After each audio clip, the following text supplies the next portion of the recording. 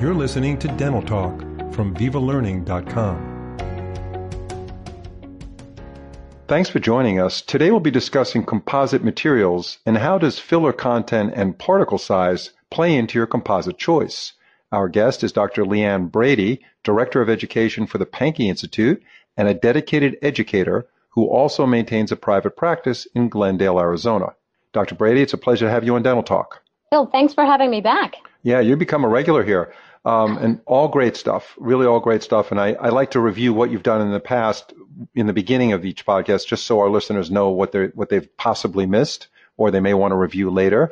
You did a great podcast titled State of the Art Adhesive Dentistry, where you went into great detail about self-etch, total etch, universal bonds, megapascals as far as bond strengths. Does it really mean that if you have something advertised with a higher megapascal bond strength, does that mean that's the silver bullet? Well, not really. So listen to that podcast to learn more about that.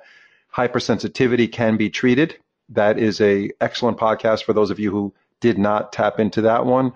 One of her favorite products, talking about Dr. Brady, is Gluma, and it's not a new product, but she talks about why she likes that and how that is utilized under restorative procedures and by itself for cases where there's some gingival recession and exposed root surfaces.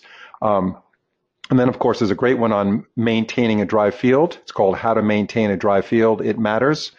And that's an excellent one. And Dr. Brady talks about various options a dentist has with isolation, why it's important, and some of the great things she particularly likes about a product called Relief. That's by Colzer. Colzer is sponsoring this podcast today, so we'll disclose that, and we thank Colzer for that.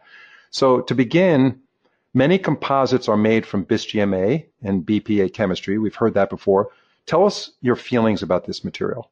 So it's an interesting thing when we talk about some of our chemistry and when it becomes a concern for our patient base. And so, the whole BPA conversation came up when we started looking at BPA in plastics. So baby bottles, water bottles, different plastic containers that hold our food, and realizing that you could find BPAs, bisphenol A, in your body if you're being exposed to it that way, and that there's some science that show that high levels of BPA could pose a health risk. And I say could pose just because, depending upon the science and the way it was done and what people are saying, you may or may not think that was good scientific research. Regardless of that, it became a concern for our patients, and it's on the news, and we start to hear about this. And then there was one news article that got the attention of our patients about the fact that plastic fillings, quote unquote, as we know, composites, have BPA in them, and that you should be concerned and not let your children have fillings made of that material. So when we think about bisphenol A or BPA, here's what we know. There really aren't composites that contain BPA, but as you said in your question, the monomer in a lot of common composites that are out there today is either BIS-GMA or BIS-DMA. And then what we know about that is that it breaks down and produces BPA or bisphenol A.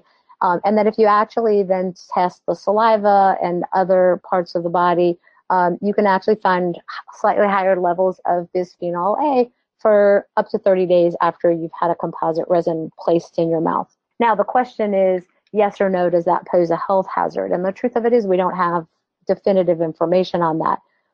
More importantly, the question is, are your patients concerned about that? And I think that's going to vary. I think it varies whether you do a lot of pediatrics versus adults. It's amazing how we're more concerned about the things that go in our kids' bodies than we are sometimes about what we do for ourselves. I also think it varies from demographic to demographic. There are parts of the country and the world where people are much more concerned about their exposure to chemicals and potentially harmful things from the environment than in other cities and states and places in the world.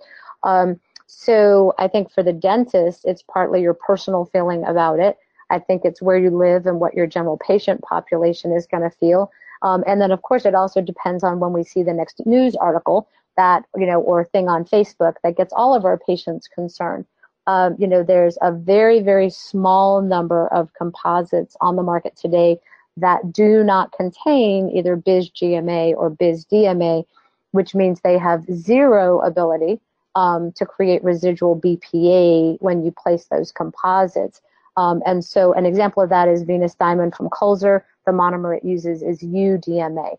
I think we need to all be informed about the chemistry, because I do think you're going to get asked by a patient. They're going to find something on the news or on the internet, and you need to be informed, and you need to feel comfortable in how you're going to respond to that answer to that question, and you need to feel comfortable with the materials that you're choosing to use in your practice. Mm-hmm.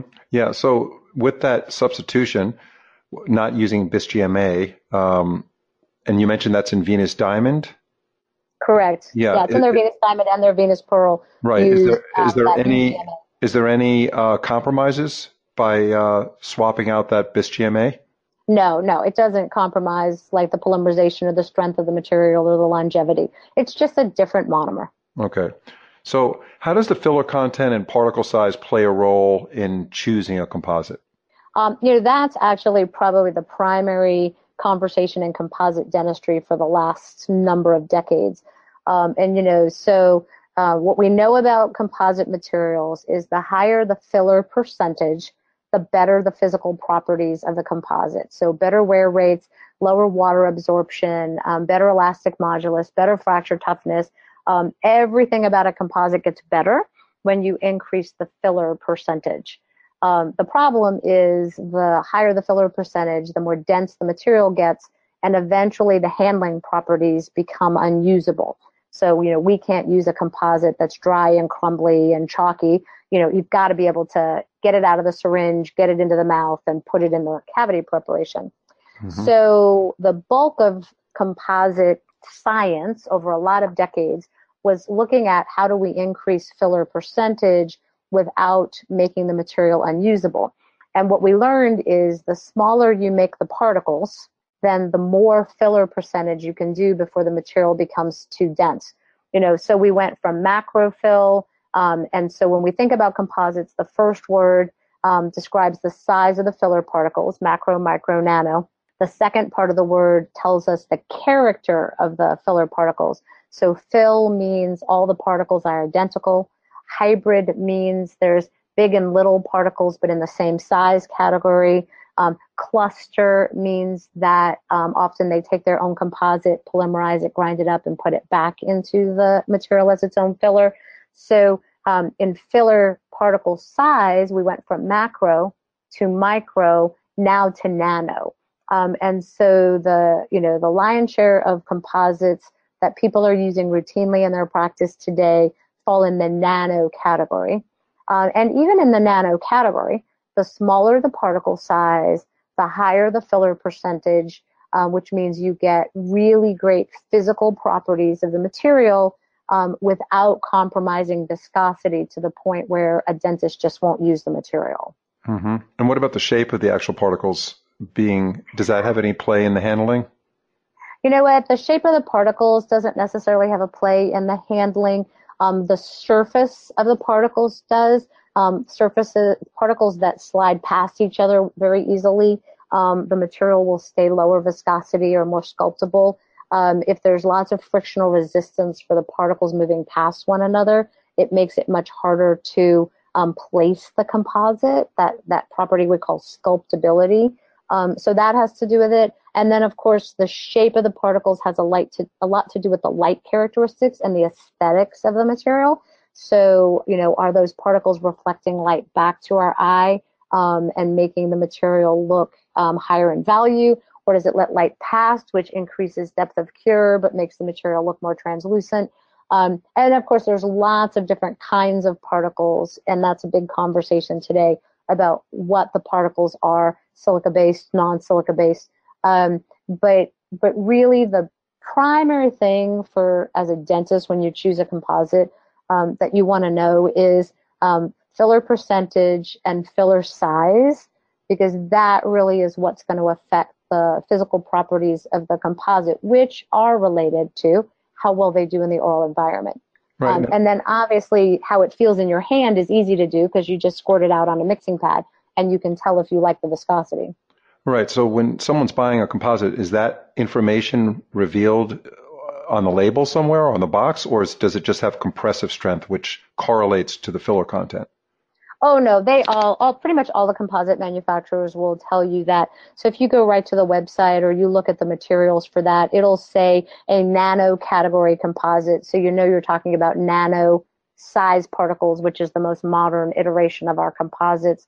A lot of the manufacturers will actually put the exact particle size because they know that this is a place that we compare and contrast. So this is easy information to find. Okay, so is anybody buying macro anymore or micro? You know what? Macro, no, but micro, yes. The only physical property of a microfill that is still hard to beat in future generations was its polishability.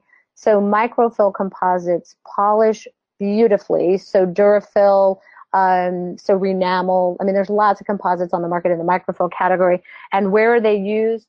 High-end aesthetic anterior composites, and they're only the labial 0.5 millimeter because you don't want them on a functional surface because they don't have good wear rates. So you use it just in the enamel colors and just on the labial because they polish easily, beautiful, and they stay polished just from toothbrushing and the patient's lip. Right. So we're talking about real cosmetic-focused dentists that are really into aesthetics. Exactly. Okay. Exactly. Offline, we talked about some of the products you use, which I always like to ask before because I know that our listeners like to hear what the KOLs are using. And you mentioned Venus Diamond and Venus Pearl. I'm a retired endodontist, so I don't know the difference between the two. So if you could elaborate on that and tell us what's unique about Venus Diamond and Venus Pearl. And that's also from Colzar. Yeah, so the Venus family of composite materials is a nano category composite that we just talked about. It's got the UDMA monomer, so no worry about BPA chemistry.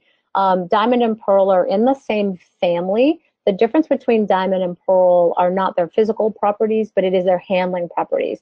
And so if you like a denser composite, you prefer to be able to pack your composite or condense your composite, you probably will like the handling of Diamond better. If you like a less viscous composite, so you want to be able to inject it into your prep, you want to be able to really sculpt it with a plastic instrument, you probably will like Pearl.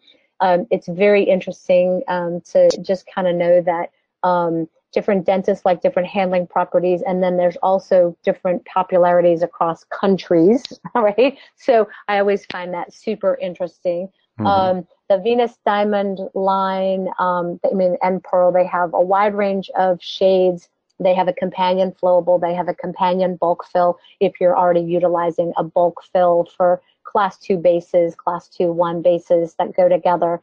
And one of the things for me that's totally unique is the Venus Diamond line makes 3 opaque composites. They're my favorite opaque composites in the market, and they're called the Venus Diamond Opaque Chromatic shades.